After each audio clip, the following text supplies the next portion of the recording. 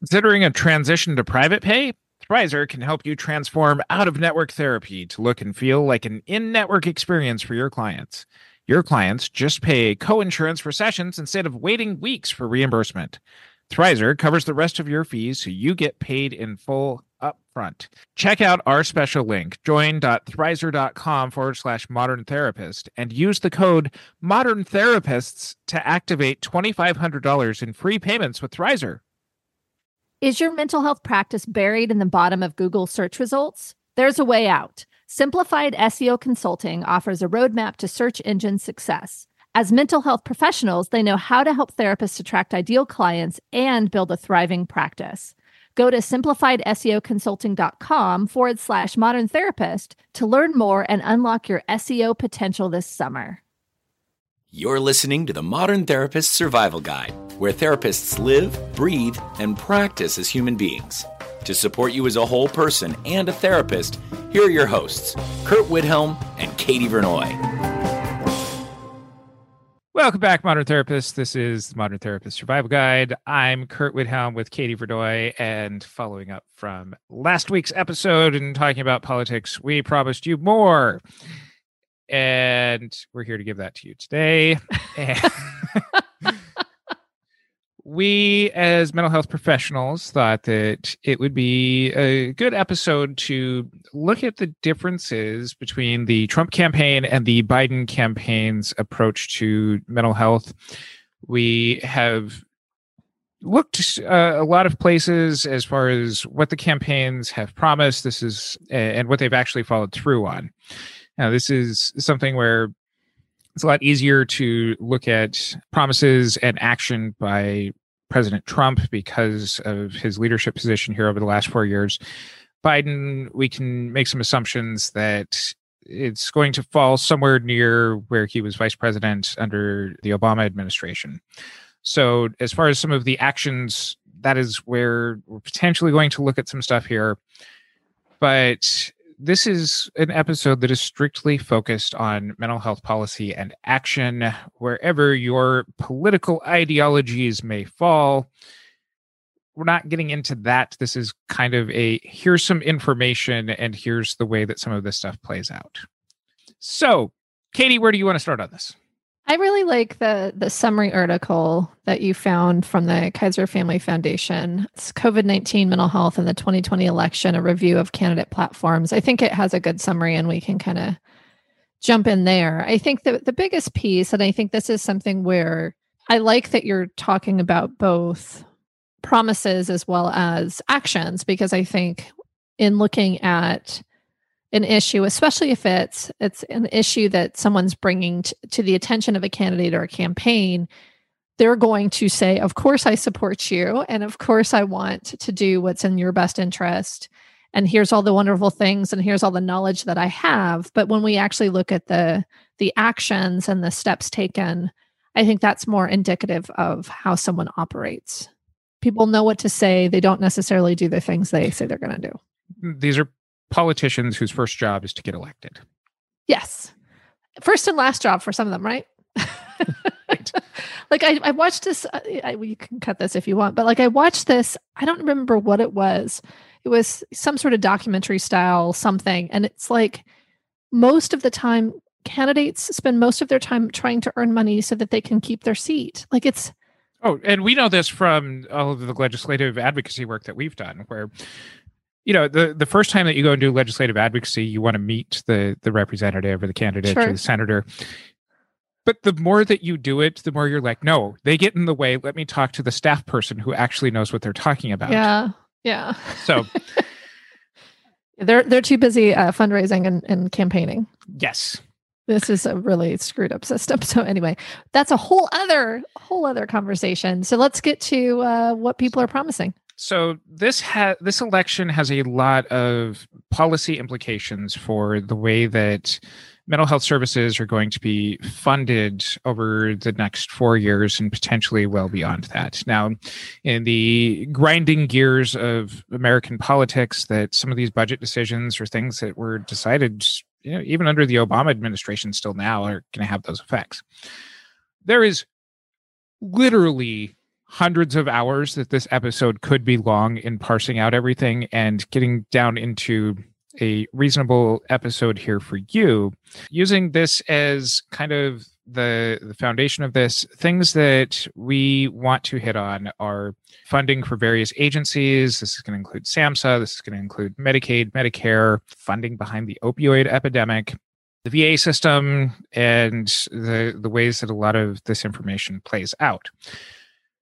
This episode does not cover a lot of other things that happen to affect people's mental health care. And yes, what I'm talking about is things like immigration and the prison industrial complex. There's so many. We'll get into prisons here a little bit. Oh, there's a budget thing that goes along with that.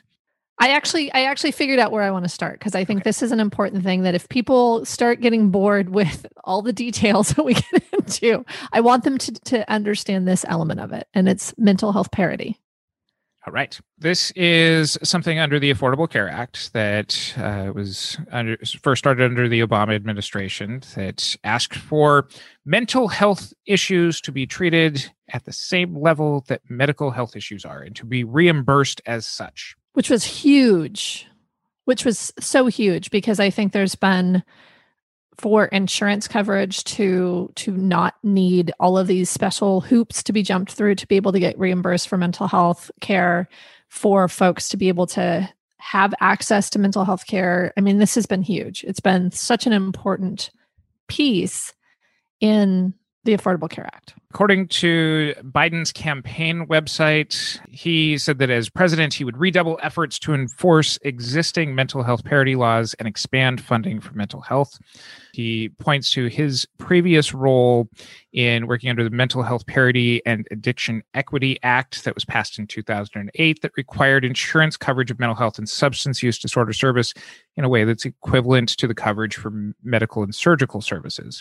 This placed certain prohibitions on insurance companies and seems to indicate that a lot of things have happened in the last 4 years that have moved away from mental health parity.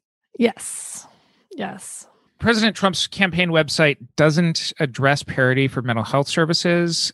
The Trump administration, according to this Kaiser Family Foundation article, the Trump administration has joined Texas and several other states in the Texas versus U.S. Supreme Court case that's recently been agreed to be heard. And this is arguing that the Affordable Care Act should be invalidated. And the Affordable Care Act is what houses a lot of this parity stuff there. Now, this has implications outside of things like Medicaid and SAMHSA, but for anybody who's seeing clients with any level of insurance, whether you're paneled in-network or providing super bills, this does affect access to people with nothing to replace parity or some sort of standing that says that these insurance companies have to continue funding mental health. And I think the reason that this is so critical to understand is that if the ACA goes away and there's not an adequate replacement, and there's not, within whatever the replacement is, an agreement related to mental health parity, there is no mental health care. And granted, I mean, people with out of pocket and that kind of stuff, maybe you don't worry about it, but there are folks who the way they get mental health care is through their insurance. And if the insurance companies have already been able to play games around what is covered and not covered. I mean, we could talk about telehealth and those kinds of things and what's covered and not covered. But I think that the really critical issue is, if the ACA is repealed and there's nothing behind it, there will be tons of people, and I'm sure there's a number somewhere we could find, but for the sake of time, huge amounts of people will be without mental health care if this goes through. Now, this comes at a time where the most recent numbers that we're seeing here in this Kaiser Family Foundation report is that 1 in 3 American adults are reporting symptoms of anxiety and depression during the COVID response. Now, last time I checked, COVID isn't going anywhere. And the last time I checked was like 13 minutes ago. So, and this is even from an increase from a couple of months ago where it was 1 in 5 people.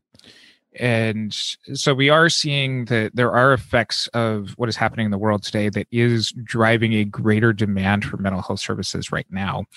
And we're not going to talk about coronavirus response and administration policies that have done that. What we're reporting is these numbers are increasing and people are directly talking about their mental health in relation to where the world is at right now.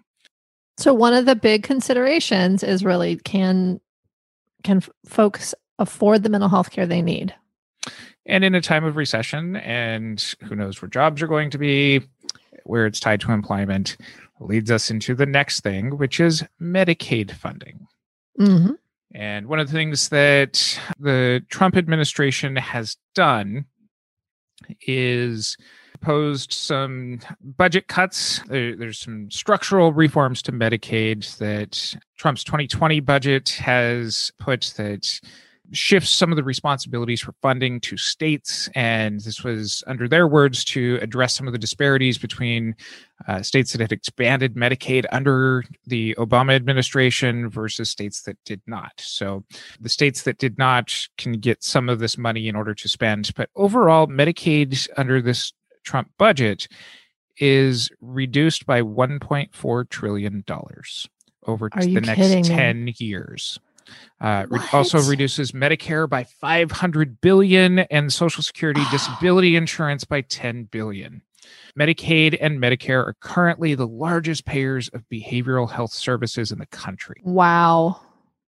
Now, this also goes along with reducing funding for SAMHSA, the Substance Abuse and Mental Health Service Administration's programs of regional and national significance by $600 million. Compared to the last year of the Obama budget, SAMHSA's funding was already down in inflation-adjusted dollars by over 8% under the Trump administration.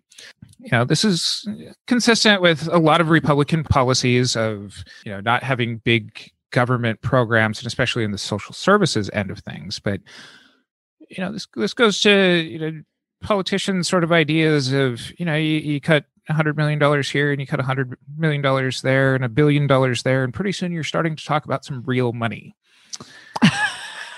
This is a whole lot of real money going on here. Yeah. Yeah. And I get I don't agree with the perspective, but I understand the viewpoint, the perspective behind decreasing safety net programs. And there's some truly problematic reasons for that. But there's also, you know, if we don't have the funding for these safety net programs, we need to not fund them.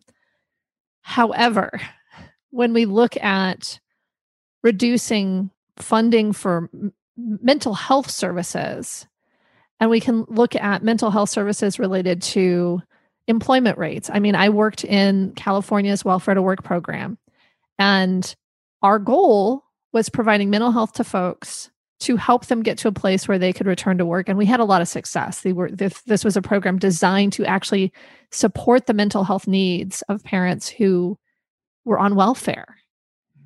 And to defund those things or to decrease funding to Medicaid, to social services, to all these things provides a bigger burden on our society when those folks continue to tap out these resources or end up in places where those resources continue to be needed, whether it's going to the emergency room to get their medical needs taken care of, if it's ending up in the law enforcement, you know, kind of the justice, or as Dr. Heath said, the injustice system. I mean, like if we can support folks getting on their feet, we can do a lot better for our society and to decrease all this stuff.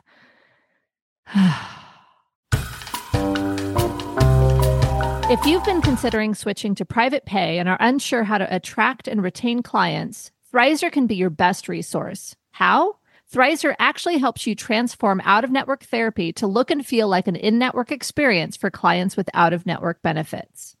First, Thrizer can help clients instantly verify their out-of-network benefits, providing them complete transparency on the cost of therapy ahead of their first session. Then, just by charging your clients via Thrizer's payment platform, you can automatically submit claims for them, offload all the insurance stress onto Thrizer, and even let your clients just pay their coinsurance for sessions, similar to in-network copays, to help them afford therapy upfront and skip the long reimbursement wait. Thrizer covers the rest of your fees, so you get paid in full up front and waits for reimbursement on your client's behalf. They also have a super bill uploads feature, which is completely free for therapists. If you'd like to instead offer your clients a resource to manage their own super bills, they manage all claims end to end, so you or your clients don't need to deal with any of the insurance stress. Visit join.thrizer.com/modern therapist to get started and use our promo code modern therapists to start your free trial and receive waived fees for your first $2,500 in payments. So, and wait, there's more. Oh, no. Trump's budget discontinued funding for screening, brief intervention, and referral to treatment programs. It eliminated $451 million in other health professional and training programs. Eliminated funding for minority fellowship programs at SAMHSA. And then it cuts into other things that have generally been shown to increase people's mental health standing, like cuts to Department of Housing and Urban Development and programs like SNAP by over 15% each in those situations. Generally things that have been programs in the past that for every dollar invested tends to save $5 at some point in the future. Now, you brought up the prison industrial complex. Yes. One of the areas where the Trump administration is spending more money is to a program that Mr. Trump has called America's #1 service for mental health treatment, our prison and jail system. Oh, my gosh. I don't know how to respond to this because I think that it's kind of just, I guess, leaning into this idea that people who are in prison, whether it's because of the trauma of being in prison or because of mental health concerns that led to whatever the situation was that got them in prison, like they need mental health services. So I guess you can just lean into that. But to me, it seems like prevention and some of these early intervention programs would be much stronger than saying, let's wait till they get into prison and then we'll take care of their mental health needs. Yeah. So by comparison, this is going back to the Kaiser Family Foundation article. Vice President Biden's campaign website doesn't specifically address mental health workforce shortages, but in his education plan, he states that he'll double the number of psychologists, guidance counselors, and other mental health professionals in schools.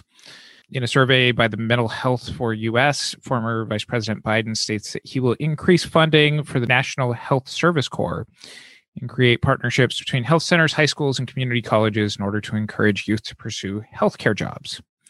And he'll work to build on legislation such as the 21st Century Cures Act and the Opioid Workforce Act of 2019, which address the shortage of mental health and substance use disorder providers. Okay. So the idea here is that Trump will, I guess in this article, it says that he had a 24% increase in funding for behavioral health workforce development programs from 2019 to 2020, which would not change for 2021. So there's some money there towards creating behavioral health workforce development. Biden, on the other hand, is talking specifically about programs that would address mental health super early in the system, schools, and all the other stuff that you said. So like there's possibilities for both to increase the mental health workforce. Trump's is more nebulous, but has dollars behind it. And Biden is actually a plan. And it's hard with Trump because he has put funding out before and then used budget maneuvers to move funding around to not leave the money where it was actually started. We saw this with money that had been given to SAMHSA that was amongst the first to be cut when coronavirus funding needed to be started. So Substance Abuse and Mental Health Administration stuff was put into healthcare. Now, I'm not in the back rooms of Washington all the time, like very rarely these days, but I can understand sometimes where some funding decisions need to come from someplace. But sure, we as the mental health professional knew, hey, we're going to be locked down for like 6, 9, 12 months. Shit's about to get cray-cray. There had to be some mental health policymaker there being like, we're going to need this money a little bit later. Or not even that much later. And this is where things like in 2018, where Trump had given a lot of money to the children's health insurance program and then used a budget maneuver called rescission to eliminate $15 billion overall in funding. And that was $7 billion that came from this CHIP program. So just because money is allotted in a budget, what we've seen under the Trump administration is that it doesn't necessarily stay there. Oh, that's so messed up. And so any of the seemingly like positive things that we have seen, at least as far as on paper in preparation for this episode, is, we saw a 2019 to 2020 increase in dealing with the opioid epidemic, of going from just shy of $600 million to $2 billion to address the opioid epidemic. But we don't really know where that money has ended up yet. And we don't know if it's being used to actually develop the workforce. Katie and I have been to DC several times to lobby on MFTs and PCCs being added to the Medicare system to specifically address working on the behavioral work end of substance abuse in relation to the opioid epidemic. And that legislation has not passed. So that's not particularly, a Trump administration thing. That's also an Obama administration thing and a W. Bush administration thing. But just because there's money being directed there, we haven't seen where it's shaken out yet. And this is just consistencies within the Trump administration of just because there's dollars there doesn't mean that they're going someplace. Or they are going someplace, just not where you just don't know where. So we've talked about mental health parity. We've talked about the workforce. We've talked about the opioid epidemic. There's also the suicide rates and suicide prevention that's in this article. I think this is, in a lot of ways, more of the same. So both Trump and Biden's prevention plans for suicide are focused primarily on veterans. To get a little bit more in depth, and what Trump is reported to be doing in this article is that he created an executive order to put a task force together, and there is an increase in budget for the Department of Veteran Affairs for about 30% more for suicide prevention. And then going back to the famous SAMHSA budget, he did put a small increase in funding for this, but as we saw, and that's for the proposed 2021 budget, but that's something where potentially those funds would go somewhere else if Trump deemed it necessary.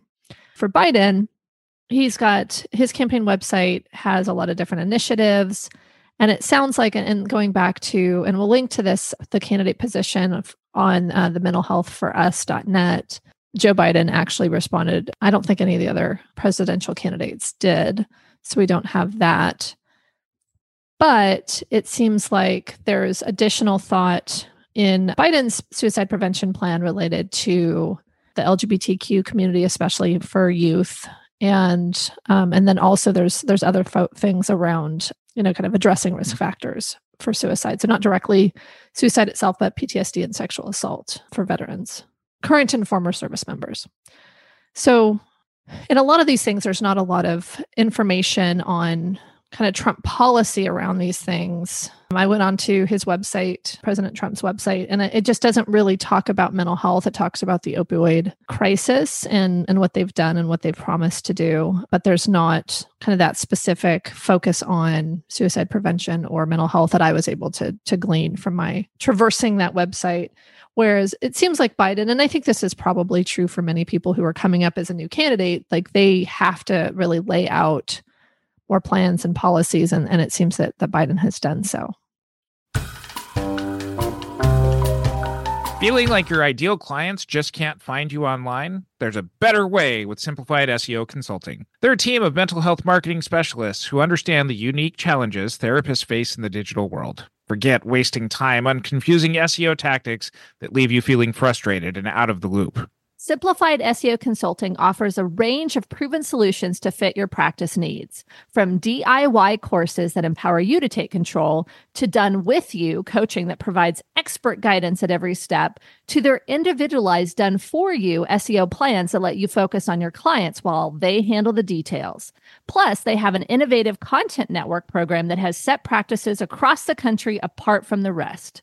When you're ready to start showing up in front of your ideal clients online, the expert team at Simplified SEO Consulting is ready for you. Visit simplifiedseoconsulting.com/modern therapist to schedule your free consultation and find the perfect SEO plan to unlock the full potential of your practice. Don't forget to mention Modern Therapist Survival Guide podcast for $100 off your done-for-you SEO onboarding, or use code Modern Therapist for 20% off a DIY SEO course this summer. You know, we've done a couple of episodes here on just kind of the ways of suicide rates increasing and, you know, a number of things that speak to even our fields, you know, struggle with being able to adapt quickly enough to this. And this goes back into some of that important funding for things like SAMHSA and being able to do the research to help our workforce be able to do this kind of stuff. And when we see the emphasis being placed here, you know, the veterans population is another place where there does end up being some good research that comes out of the VA system as far as statistics for us to be able to look at in developing interventions. But again, it's very difficult when a lot of the funding that's there still has a bunch of hurdles for people to get through in order to even access those services. And, you know, shifting this from kind of budgetary and policy sort of stuff and, you know, expanding this into the dangerous world of taking quotes out of the media of just even the ways that the two candidates talk about stuff in general day-to-day response things. You know, we can look at, you know, even moving beyond suicide here, you know, in the first presidential debate, Trump going after Hunter Biden's drug use history. And, you know, at a time when, you know, there's 700,000 people dying a year from accidental overdoses, for somebody seeking the president of the United States office to be throwing people under the bus for having weaknesses around substances, is indicative of, you know, just where the priorities lie. Well, and I think, and I don't have it pulled up, but Biden's response about his son was very indicative of his care as a father, but also a different perspective on it. Yeah, that in Biden's quote basically boiled down to, it took a lot for you to get through this, and I'm proud of you. Yeah. But we've seen this also with other Trump quotes after the Pulse nightclub shooting. He made a call for us to reopen mental institutions, so that way we could just grab people off the street and not wait for them to do something wrong before we just lock them up. We've seen the policy statements or the directives from the administration around not allowing the CDC to publish any sort of things dealing with gun violence that's very important within the suicide studies, that unless you're, you know, behind the closed doors of the CDC, you don't know what the recent levels of gun violence in dealing with attempts of suicide and deaths by suicide that have really come out in these last few years. That's important for the research and the interventions by the rest of us in order to be able to do our jobs. Well, and I think even in our episode on mass shooting and mental illness, we talked about a statement that Trump had made at that time around mental illness causing gun violence, and that's really not true. And so there's this idea that mental illness is this horrible thing that causes very dangerous things to happen. And so the responses that he has is to reopen mental institutions and to fund, you know, prisons, because it's about controlling and punishing versus prevention and support for natural human responses to trauma and the mental health concerns that we all face. I mean, 1 in 3 right now are struggling with mental health concerns. Like that, 1 in 3 people don't need to be in a mental institution or go to prison. Right. Like Like these things are a natural response to day-to-day life. And I think having a viewpoint of support versus a viewpoint of punishment and control, and those are very different viewpoints. And we hold this in comparison to Biden wanting to normalize the people are going to have times where they need mental health care, and taking some of the stigma out of it. And talking about an article pulled up here from Politico, where Biden is talking about the ability to continue to invest in research around the things that we don't know and what we might learn, including, biomarkers for mental illness and the stages for treatment that might come along that. That's a lot more forward thinking and does include this investment into research and development towards a better overall behavioral healthcare workforce based solely on the treatment for mental health care stuff. Mm-hmm. And looking at the potential ripple effects throughout mental health care delivery.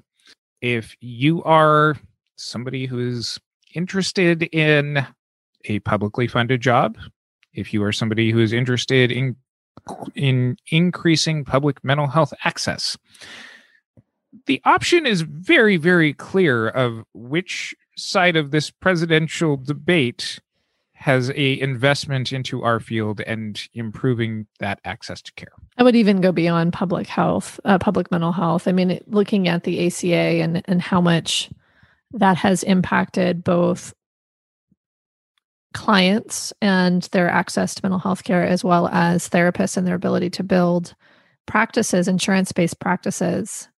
I think it's across the board. I think there's some real clear guidance on this issue where I think a lot of modern therapists might fall. Obviously, there are folks who I'm sure have different perspectives, and I will be the first one to admit, and I'm sure Curt will as well. But we've got a little bit of a bias here because of our own political perspective and that kind of stuff. So this is journalistic, but not neutral. We did some research, but we know we're not neutral. But I guess the thing that, before we close up, the thing I want to address is this idea around whether to vote or not. Because I think there are real impacts. I one of my Google searches for this was mental health on the ballot. There are real impacts to both the consumers of mental health services as well as the providers of mental health services to who wins this election. And these things could happen pretty rapidly in one direction or the other in January. I mean, there's stuff that is in budget planning. There's stuff that's potentially available by executive order. I mean, there's a lot of stuff that I think is really important to consider. And I understand that some people don't love the candidate for their party, but they're voting anyway. And there's some people who are choosing not to vote because they can't stand behind one candidate or the other because of certain elements. And I feel like my plea is vote anyway. Go vote. I'm Curt Widhalm with Katie Vernoy. Thank you for listening to the Modern Therapist Survival Guide. Learn more about who we are and what we do at mtsgpodcast.com. You can also join us on Facebook and Twitter. And please don't forget to subscribe so you don't miss any of our episodes. Charge your full rate with confidence with Thrizer. Thrizer takes care of 100% of the insurance stress and helps your clients skip the long reimbursement wait, giving you a powerful tool to attract and retain out-of-network clients with ease.